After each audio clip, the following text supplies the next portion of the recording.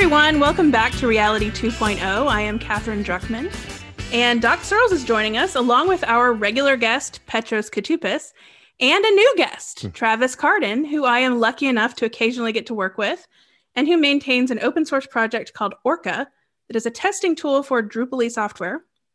Before we get started, I'd like to remind everyone again to go sign up for our weekly newsletter. You can sign up at reality2cast.com, that is the number 2, and follow the newsletter link. We also just posted a link to buy some fun podcast-related swag, so please visit the store link too if you are so inclined. And then I also wanted to give a shout out to our Patreon supporters. Thank you very much for your support. Now, on to the meat of the show. First, I should mention that I very rarely talk about the work I do, so this will be a fun opportunity to do that. And second, I should also mention that Travis is awesome. I was lucky enough to work with him on an amazing team made up of some of the best minds working on the Drupal project. And somehow I got to work with them too, which was almost like maybe getting to fly the Millennium Falcon on the level of coolness for me personally.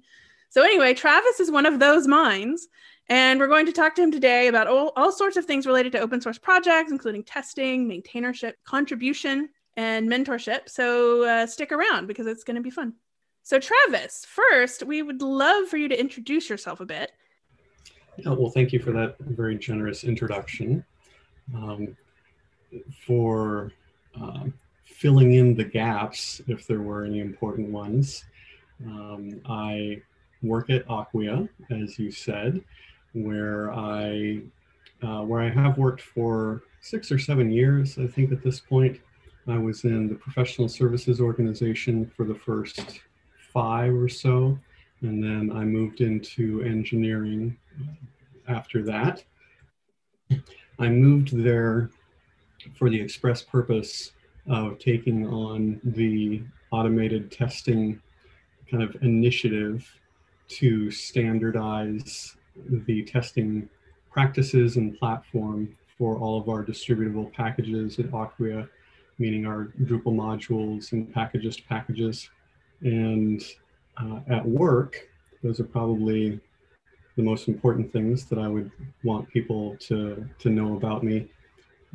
On the strictly professional background level, on a more personal level, I am really passionate about mentorship, and it excites me to work with other people and invest in them and in their careers. We're going to discuss open source in this podcast, and that has proved to be a really great vehicle and context for mentorship. And so I'm excited to discuss the way both maintainers and seasoned contributors can use their projects as a platform for helping other people, and how newer and younger contributors can get into open source, not only as a way of giving back, but also as a way of growing professionally and learning and getting kind of built-in mentorship, if you will. On the entirely not work personal front, I am a husband and a father of 2 girls, 11 and 12 years old right now. And they asked me if I was going to be on TV with this podcast. I told them probably not. No, we do not use the video because I would have put on makeup or something. I don't know. So, Travis, where are you in the world, in the physical world? I am in North Carolina in the United States. Where in North Carolina? It's Garner. It's a suburb. I know, it's just southeast of Raleigh. I lived in Chapel Hill and Raleigh and Durham. Oh, did you? For many years, yeah. Okay. So, yeah, that would be kind of right between me and the Durham Drupal meetup group. Oh, cool. Cool. So Travis, so the other thing that we mentioned earlier is just your experiences maintaining an open source project, but also just contributing to open source and mentoring other contributors within that project.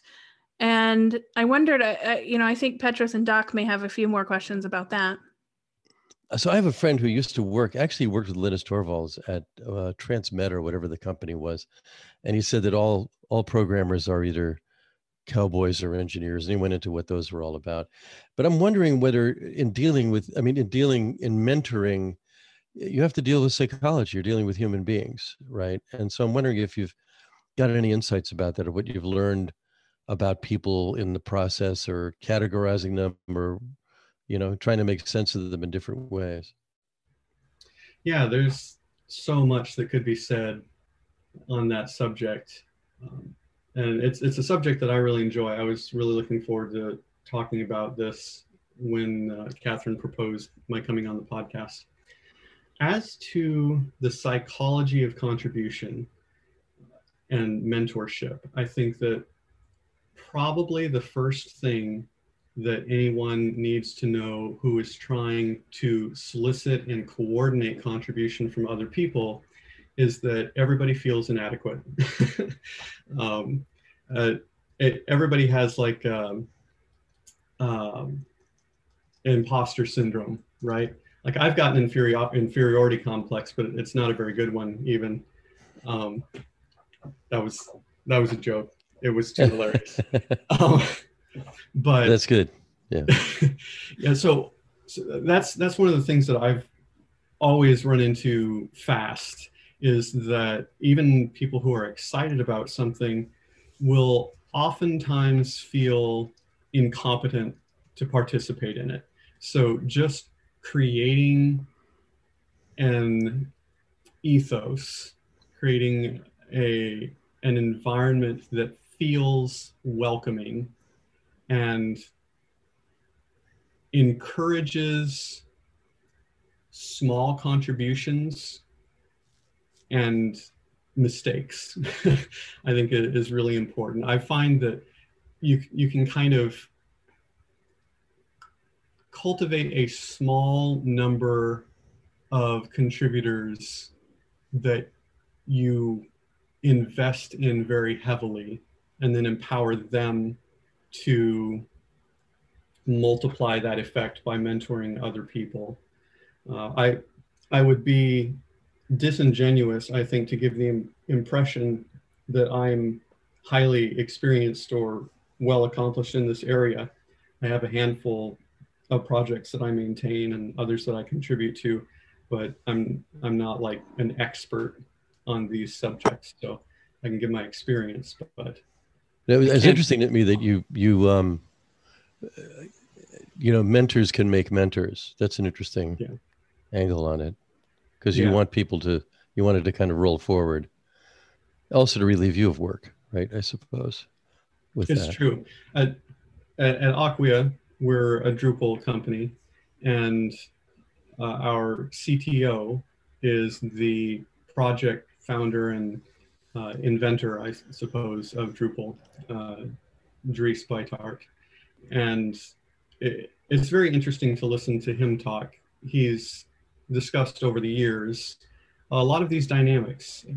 Drupal began as, in a story that I think is fantastic, when Dries was in university. I think he was rooming with some folks, and he started Drupal as a bulletin board to share grocery lists with the folks in the rooms adjacent to him. And then it just kind of grew in functionality incrementally until it became something that he decided the rest of the world could benefit from. And he talks about how early on it was such a small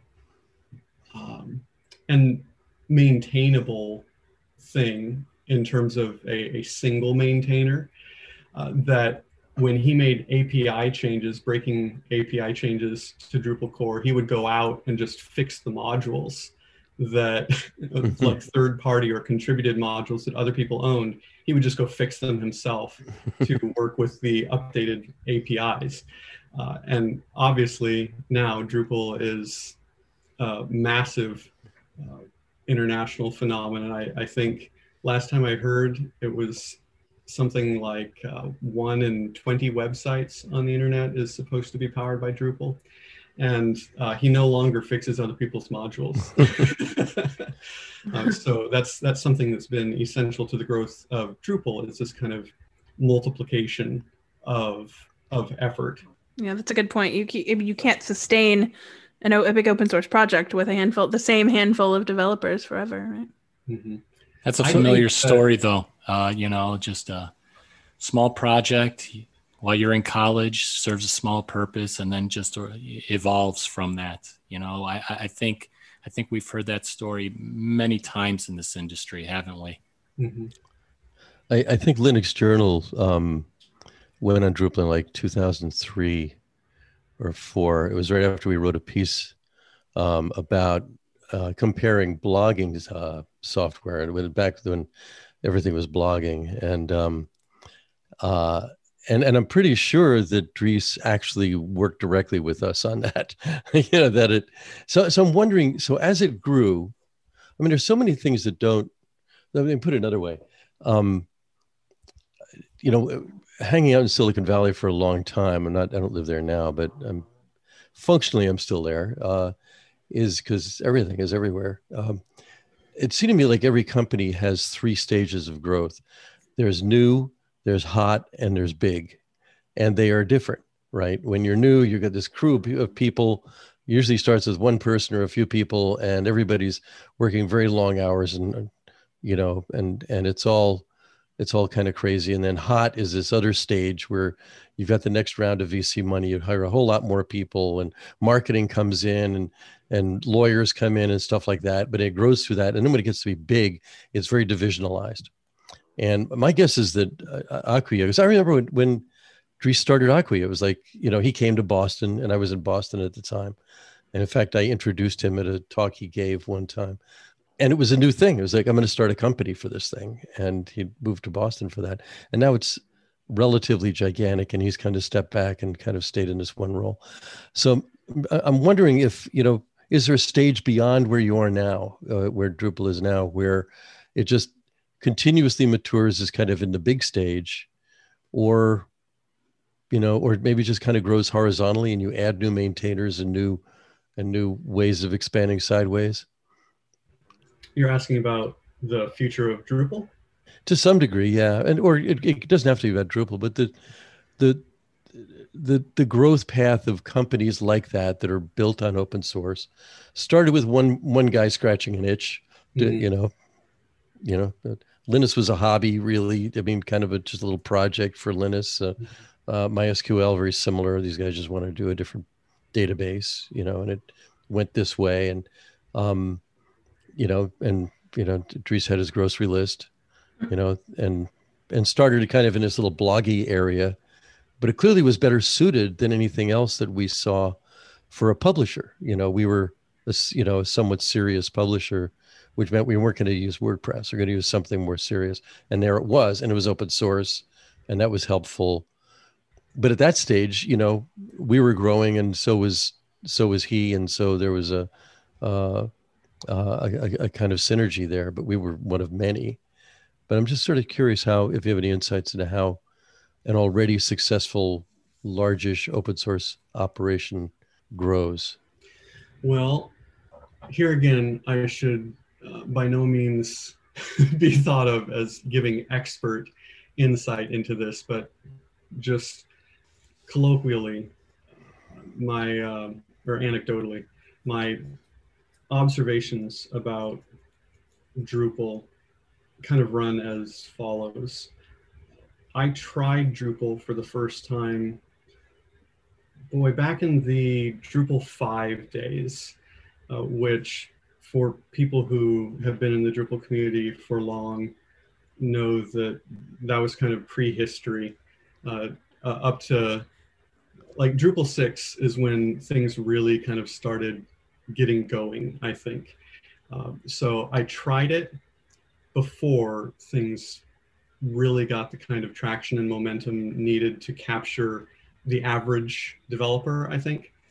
And then I've seen it since then go through, I think, those stages that you propose are a pretty good framework. Go from being new and not well understood, probably not well marketed or represented. Part of the reason I said that I discovered it back in Drupal 5, I didn't pick it up at that point. I kind of went away and I used WordPress actually for a while. And then I came back and found it again in the Drupal 6 version cycle. And I guess something flipped and I was ready for it then. Not least of all, I think there had been some serious maturing in the software and the community. And so then it was kind of in the new phase. And then there was kind of a hot phase, I think, as you talk about, during which there was rapid influx of interest and contribution and press. And we were kind of in that phase for a number of years. And then I kind of feel like when we got to Drupal 8, we started getting into the big phase where now there's a lot more discussion of enterprise deployment and more moving away from, or at least maybe I should say adding to, what previously was discussion mostly of how can I get X website to look good and do the basic things that I want, and kind of a presupposition that it was going to be like the WordPress install kind of on your GoDaddy hosting or something. You know, you spin it up with one of those. I can't even think of the names of them anymore. But one of those bits of software where you just tell it, give me WordPress or give me Drupal or give me Joomla, and that was kind of the scale and style in the early days. And then getting into, as I say, that big phase, then questions started, the big questions that got a lot of discussion started being things like, how do we do a multi-stage, like dev stage prod kind of workflow, and how do we scale for performance and scalability kinds of questions? How do we work with a CDN, a content delivery network, or scale to handle 1,000 requests in a minute, you know, whatever other kind of thing that your excited but small audience isn't concerned with. And I'd say we're still in, I mean, is there something after big? I don't know, but we're definitely immense, irreplaceable. That's well, yeah. Go ahead. I don't know. I don't know if, are you allowed to talk about some of the sites you've worked on? But is it top secret? But I'm constantly kind of impressed by some of the companies and entities that are using Drupal. I find out, you know, some massive entity is using Drupal, and I'm still impressed by that. It's still exciting for me because, you know, back in the day when Linux journals first started, and even when I first started working on the Linux journal site, you know, God, it was in the 4s, by the way. It was like 4.6, I think. Yeah. When I started, it was 4.6, and we moved. I was part of the migration up to 5, which went actually like through 4.7 on the road, and then stopped at 5. But yeah, so even still, to me, it's very exciting to see, you know, where it's gone. And I mean, I know, you know, just some like kind of fun examples. Like I know Godiva is on Drupal, and I find that very appealing because, you know, who doesn't love good chocolate, or, you know. Yeah. Anyway, but I wondered if you could talk about some of the like really massive, impressive sites that are running Drupal that you know of. Yeah. I bet you can think of more examples than I can. Well, there are a few that I've worked on that I've found really exciting. The first one that comes to mind is NASDAQ, which wow, it's no, I can't, the specific entity is no longer NASDAQ. I think it was, well, I shouldn't talk about things I am not confident about, but some years ago, right around the time Drupal 7 was becoming Drupal 8. Acquia worked with NASDAQ to create a platform for their investor websites. All the companies that are on the NASDAQ stock exchange who are using NASDAQ in that sense, they have investor websites that are for the people who are investing in a given company. It's kind of meta, I suppose. It's like, investor relations, I think is what it's called. I remember this because I wrote about it when it happened on Linux Journal because I saw Angie post about it and it was big news, right? So, yeah, that's right. So yeah, investor relations platform is how we talked about it. You can tell it's been a while because I can't even think of that. But it was like a 5,000-ish website platform at the time. So what we built was a Drupal application, really an installation profile, like what you're working on now, Catherine, actually. So the NASDAQ investor relationship platform was a private distribution or installation profile, more technically, that powered some 5,000 investor relationship websites.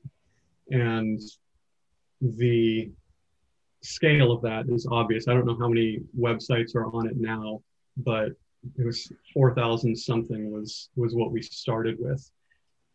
One of my favorite things that I've ever done with Drupal is that I was, for a period of time, the open source product maintainer for the White House petitions platform. That was a lot of fun. It was a huge project, huge national interest, of course, and huge technical complexity as well. I was hoping you would mention that one because that's very cool. Yeah, definitely. I'm trying to think of some of the others that have been really noteworthy. I know the Department of Defense had something on there. I don't know if all of these are still current, but Sony BMG at least used to have every single one of their artists on Drupal. Not many projects can claim both the White House and Weird Al Yankovic at the same time. That's awesome. Yeah. Oh, too funny. Yeah. So in summary, I suppose Drupal has come a really, really long way since Doc and I guess, started with it way back in the dark ages. Yeah, look where you've brought it. Yep, it was all us. I don't even know what the version was. What would it have been in 2003? Like, even have a version number? It may have been 4 or something at that point. Yeah. I'm not sure. I guess we did. The first version I knew of was 4.6. Yeah.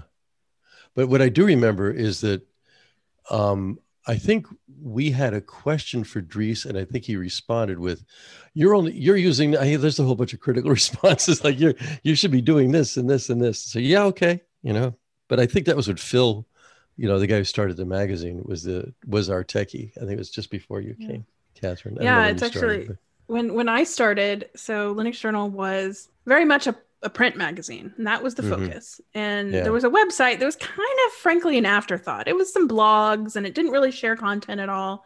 And so when I came on, one of the main things that I was involved in is moving it to a digital product and making it more of more of the thing, the magazine, digital magazine platform. And so that was a huge undertaking. We became digital first. That's what they call it. Yes, exactly. First, digital first. And we grew the traffic tremendously from going to, starting with the Drupal 5 site, the traffic went way, way up, but even more so actually after, I think about a year and a half later, maybe 2 years later, when we moved to Drupal 6. The traffic just shot up because I think that, the Drupal itself grew to the point where it was easier for me to make it into a very robust publication. So, we were basically, I was standing on Travis's shoulders at that point, benefiting from all the great work that all the Drupal contributors were doing. That's the thing that I actually enjoy most about the kind of work that I get to do is I like to think that the work that I'm doing now is helping people who used to be in my position make a better online experience for their users, because I've already gone through that gauntlet, and now I may be able to give back a little bit to help people who are in that position, which is a really cool feeling. And that kind of makes that actually transitions nicely into one of the things that I wanted to say about mentorship in open source. And that is that everything that you do in the open can be a gift, if you will, of mentorship to people you'll never know. When I got started with Drupal, I was not a back-end developer. To call me a developer at all would have been generous, I think. So I began really as a site builder and a themer. And back in the Drupal 6 days, there was my favorite starter theme, and this is the base theme that I built my customer designs on top of, called Zen. Oh, yeah. Linux Journal was Zen. Drupal 6 Linux Journal was a Zen theme. Nice. Sub-theme. Yep. Now, I loved Zen, and Zen was kind of my first real open source experience. The thing that really got me hooked. If John Albin hears this, thank you.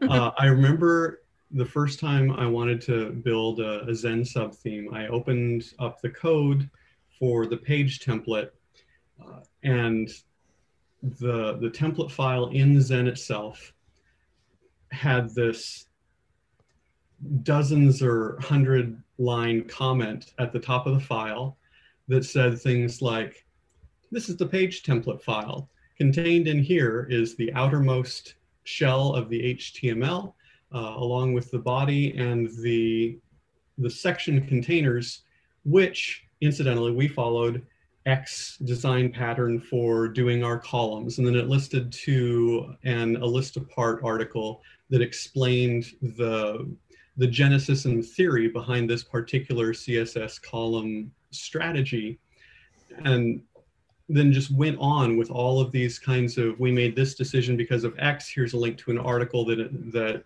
explains how you can do it. And this one file in this open source project became like a mentorship experience for me that the maintainer couldn't have known was coming.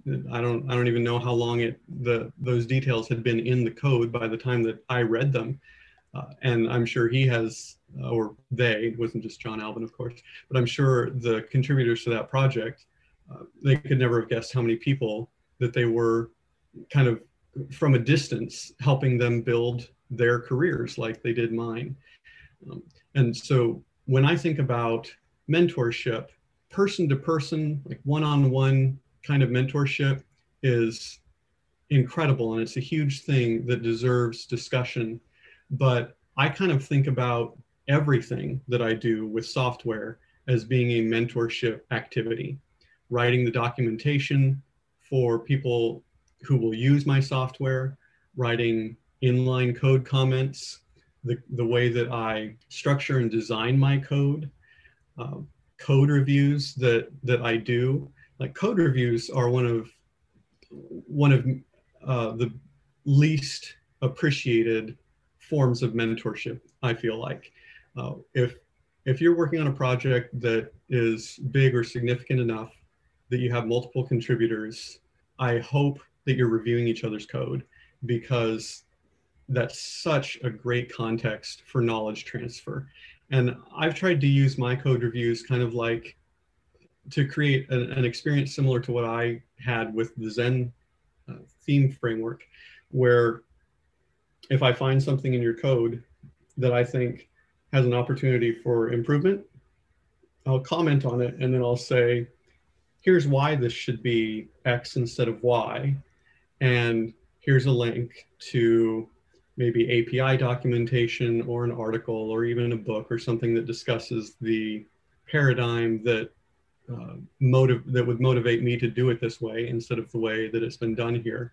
And I've been in a software architect role and a team lead kind of role over a number of years. And I've been able to watch people who were on my teams grow over time.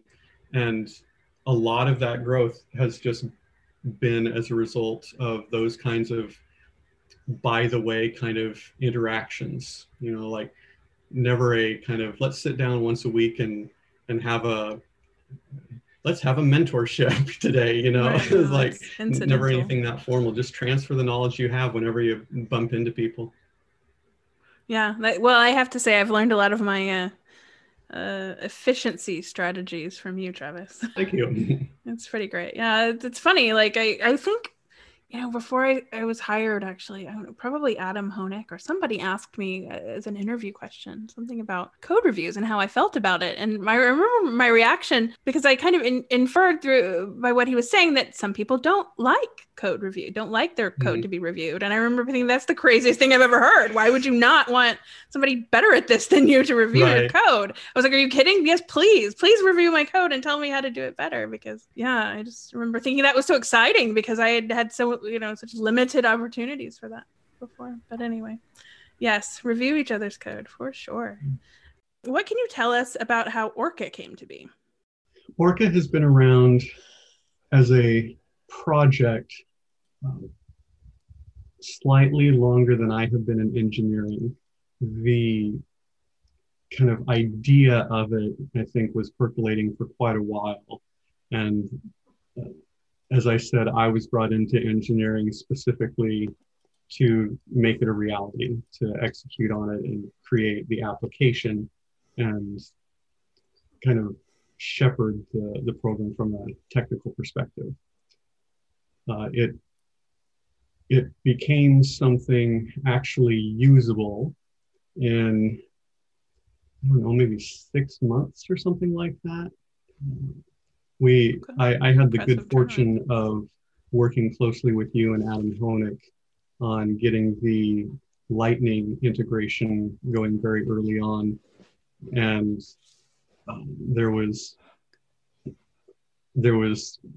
working software there, that partnership, if you will, long before it really gained any traction or stability sufficient to really deploy fully. But after it did become the standard, and not only the standard in terms of policy, but actually rolled out and people actively depending on it, it wasn't too long before we got approval to open source it.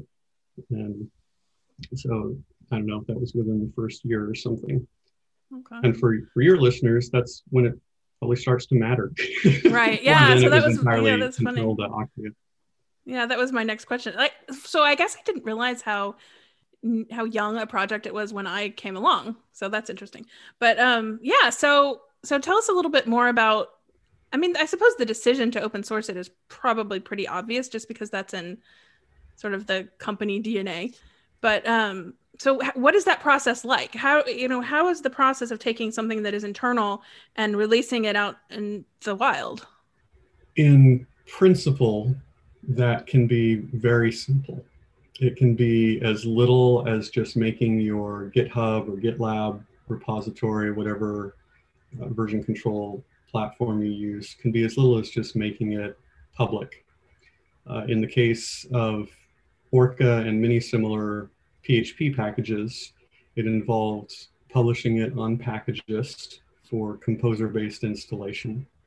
And at Acquia, we have an official process that we go through to evaluate candidates for open sourcing to ensure that they abide by certain quality standards and that they don't include proprietary information or Right. open other vulnerabilities for the company. And then it kind of comes down to have a good README and go for it. Right. No, Awesome. Well, in, it helps also. Oh, sorry. my, Go ahead, Petros. Oh, I was going to say, in my experience, especially with companies that I've worked with, and we're talking about right now, I'm with HPE, and prior to that, well, Catherine, said earlier, Cray, but I was part of an acquisition into HPE, but prior to that, IBM. Our process was very, very, very legal heavy. We had attorneys specializing in open source licensing, and just doing their due diligence to make sure, like you mentioned, make sure that we are only putting out our code that is also not cannot be seen like bits and pieces as proprietary, but it was just like a very heavy legal process. And I don't know if that's the experience you've had as well. At Acquia, the process has not been that heavy on the legal side. There are a small number of related gates, but on the whole, as Catherine said, the genesis of Acquia was as a Drupal-based company and employees that really began in the Drupal community. And so there's always been a very strong open source ethos. And aside from the lawyers and the folks whose job description involves more corporate mentality, I suppose, legal, self-protection kinds of interests, amongst the developers and everyone in the product and engineering organizations, to say nothing of professional services, they already have a strong bent toward open source contribution. In fact, that's one of the things that I think draws people to execution and delivery roles within Acquia. I know it was for me. Yeah, well, I mean, that's, yeah, the aforementioned Millennium Falcon analogy is, is kind of, I mean, getting to be that involved in not only contributing to Drupal, but again, being mentored by, I mean, the absolute top Drupal developers. It was, sign me up, pinch me. Yeah. So I would also guess when you're taking a project and releasing it into the wild, as I said, really open sourcing it, it helps when you write really good code. And not to, I make no apology about plugging Travis's skills again. Travis writes elegant code. He writes really beautiful, readable code, and he's quite passionate about code quality. So when your code is already really, really solid, I feel like it must be easier, obviously, to then go release it. Whereas I often wonder sometimes if there is a cleanup process, when things are released, which I suspect you didn't really have to do. Well, I am, as you say, I'm passionate about these things and very detail oriented. And so it may be the case that I was better prepared with my particular project to open source it than other people might be. But I think that when you know that there are going to be thousands of potential eyeballs on your work product, that tends to make you want to make it really high quality. I really enjoy that pressure, that motivation to do great work and to make it accessible. I enjoy writing documentation that is adequate for someone to come into my project from the outside and be able to understand it and become an effective user or even a contributor. So regardless of the complexity of what I'm releasing, there's going to be a certain amount of cleanup and preparation for putting it out there. So if I am a company that is not Acquia, or I'm any Drupal developer and I want to start using Orca, how do I do that? I mean, obviously you go to the project page, which I will link to in the description of this podcast. But how hard is it going to be for somebody new to Orca to get set up with Orca? Sure. Well, maybe I should preface my answer to that question by explaining who would want to use Orca. And the answer to that question is that anyone who has an interest in the ongoing functioning of Drupal adjacent software, including Drupal modules, themes, installation profiles, as well as composer packages or anything else that is meant to work within or alongside a functioning Drupal application. Such people are the target users of Orca. And the service that Orca provides for those people is that it creates a repeatable standard test scenario. It creates a fixture, which in automated testing terminology just means whatever has to be true in the universe for your tests to succeed. And so in the case of a Drupal module or other extension, you need to have a functioning Drupal site. So Orca, which incidentally, ORCA stands for Official Representative Customer Application. And it spins up not just any Drupal site or application, but it's intended to be kind of a codification of Acquia's idea of what a standard or best practices Drupal application looks like. And so it spins that up, creates an application that's realistic in nature. It actually reflects something that would go into production so that you can be testing in a real life or life-like situation. And then it performs various static code analysis tests and discovers and runs automated tests. And then it does this in a number of different permutations of scenarios, including multiple versions of Drupal core, including only the package under test or all the packages that the company in question owns. So having prefaced with that general high-level explanation of what Orca is and does, the intended user would be someone who has modules to test, or that is modules that they own, maintain, or are responsible for, or that uses a relatively consistent set of modules that they want to ensure are going to keep working with one another now and in the future, like maybe a professional services organization that almost always uses 10 or 15 of the same modules together. So they want to know if they're going to break. And your direct question then was, how would a company get started? And to get started with Orca, there are a few different ways to use it. The most central way, the chief design goal or use case, I should say, is for using Orca to drive the automated tests on a CI or continuous integration platform or workflow.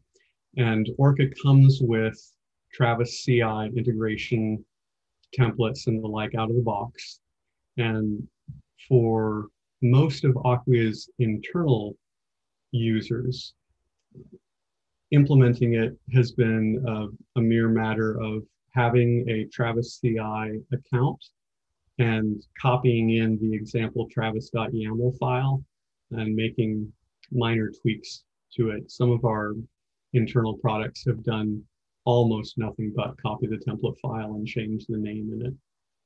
For a company external to Acquia, there would be that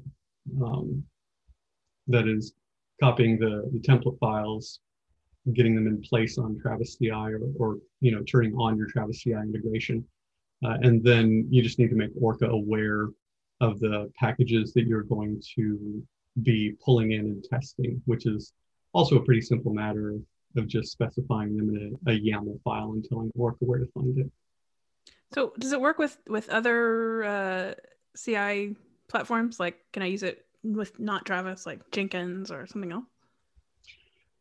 Yeah, Orca can be used in innumerable different contexts. I should explain that when we talk about Orca, there may be three things that we have in mind. One would be the project or the program that we talked about at Acquia. Another would be the total integration, which involves Travis CI by default. The other is the Orca CLI or command line interface, right? The terminal application for which the Travis CI scripts and configurations are really just a thin interface. Really, it's just a handful of scripts that contain the CLI commands kind of pre-plugged in, if you will. But the CLI can be used in any context. I like Git's nomenclature, that is the version control system Git. The documentation talks about the porcelain interface and the plumbing interface. The apt, if humorous, nomenclature referring to the fact that in a person's bathroom, they have the interface that they want to interact with, like the sink, for example, the porcelain. And the average person, that's all they care about. But when the plumber comes, they want to get under the sink and work with the actual pipes and everything underneath the kind of polished outer facade. Right. And Orca is the same way. There's the porcelain interface that's all that most people care about or need to care about, which is just the Travis CI thin configuration. Just pop that script in and it goes, and that's all that most people want to know. But under the hood, there's the CLI command, which is very robust. It can function and be made to function in pretty much any context where you have a Nix shell like Bash. So making it work on Circle CI or GitHub Actions or just vanilla Jenkins or whatever you like would be a fairly straightforward thing. You could probably even, in many of those contexts, just copy the Travis CI scripts that are already a part of Orca and plug them into whatever YAML file or what have you is the integration point for your CI system. So if we kind of zoom out a little bit and think more broadly beyond Orca, beyond Drupal even. So I think a lot of people, I mean, I'm sure a lot of people listening are, automated testing, continuous integration experts, but a lot aren't. And as we know, a lot of people don't write tests for their code. I wondered if you could talk to us a little bit about automated testing theory and first of all, why you should be writing tests, because maybe it's not that obvious. Why is it worth putting in the time to write automated tests? Number one. And number two, what's the easiest way to get started and the most, let's say, sustainable way to get started? I think that second question is probably the most important one, because many companies struggle with just kicking things off. I mean, you've got an idea, you know which tests you want to run. It's just getting that implemented and into an existing framework. That's the struggle. Yeah. Yeah, I would agree with that. It has been not only my observation, but also my personal experience that first hurdle, getting over that first hurdle from zero to anything non-zero for using automated testing is a huge hurdle. And it's daunting for probably most people. So if I were to take your questions in the order that you asked them, Catherine, I would say that the reason to actually, let's start with really simple. What is automated testing? And I would say that automated testing is simply the process of creating some sort of automation that exercises your software. That is to say, it runs your software and observes the outcome to ensure that it does what you expect it to do in a given context. And there are a lot of different frameworks or platforms for this. Skipping past that and asking why would you want to do that, there are a few important reasons. The reason that I like to start with that most people don't talk about is that it helps your design, and it helps it in a few different ways. The first way is that if you have to make your software in a way that a robot could also use it, you're forced to design it with certain quality attributes that wouldn't come up if you were just writing it for your primary use case. And as it happens, those attributes that make it more testable are also the attributes that increase quality, like helpful abstractions, cohesiveness of design, single responsibility principle. For the nerds, the Liskov substitution principle. It probably won't even talk about it, but one must use the name if one's talking about automated testing and geeking out a little bit. All of those design principles, of which there are many, are principles which, when followed, improve the actual quality of your software. They make it more maintainable, easier to understand. And writing for automated testing, or with automated testing in mind, forces you to observe those patterns as well. So that's the first reason, is it just nudges you in the direction of better software design. And secondly, it forces you to think about the outcome of your software before you think about the mechanics. If you begin by asking yourself, how am I going to verify that this works?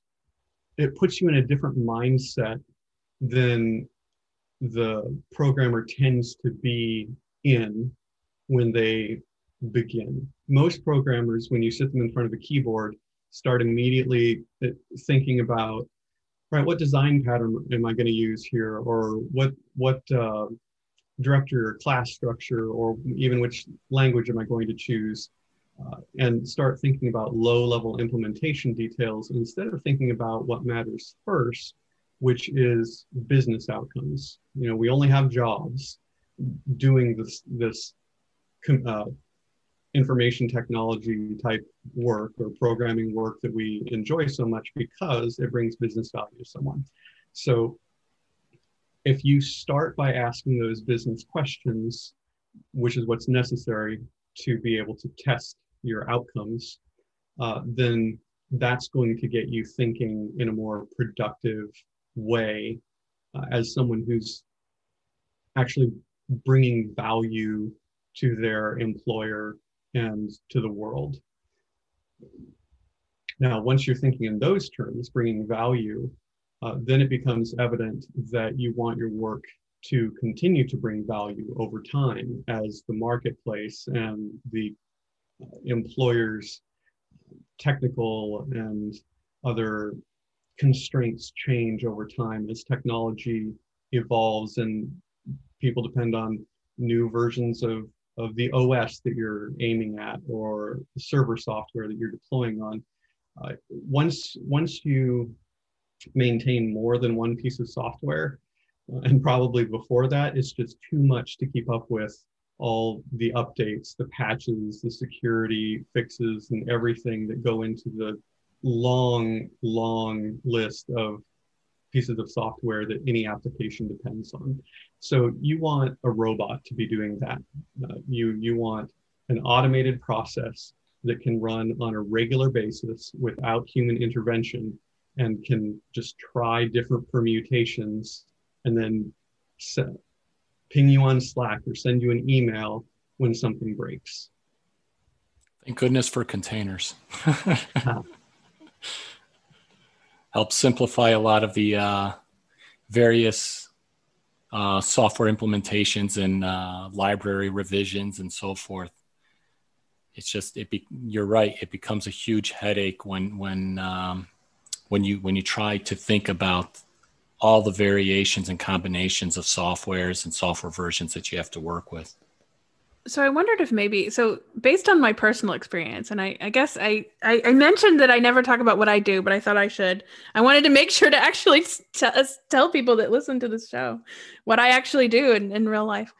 So I mentioned I used to work with Travis, and I used to work on a Drupal distribution that Acquia maintains called Lightning. I think Travis mentioned it earlier. Now I actually work on a different Drupal 9 distribution that it's an opinionated Drupal 9 distribution called Acquia CMS for running low-code sites on the Acquia hosting platform. It's very cool. I mean, obviously because I helped make it, but I like to think of it as a more approachable Drupal. I think a lot of people are a little bit intimidated by Drupal's learning curve, but I think this solves that a bit. But what I was going to say, in the context of that, is automated testing is absolutely essential to our development process. But at the same time, it can, how would I put this? It can create bottlenecks. Like we recently struggled quite a bit with, just developer experience in terms of, just if you, I'm not going to say overdo testing, but you need to structure your tests in such a way that you are not sabotaging your own efficiency, I guess, is if that's, and I wondered if Travis could speak to that a little bit, because frankly, a long conversation with Travis is what helped me solve this problem for our team.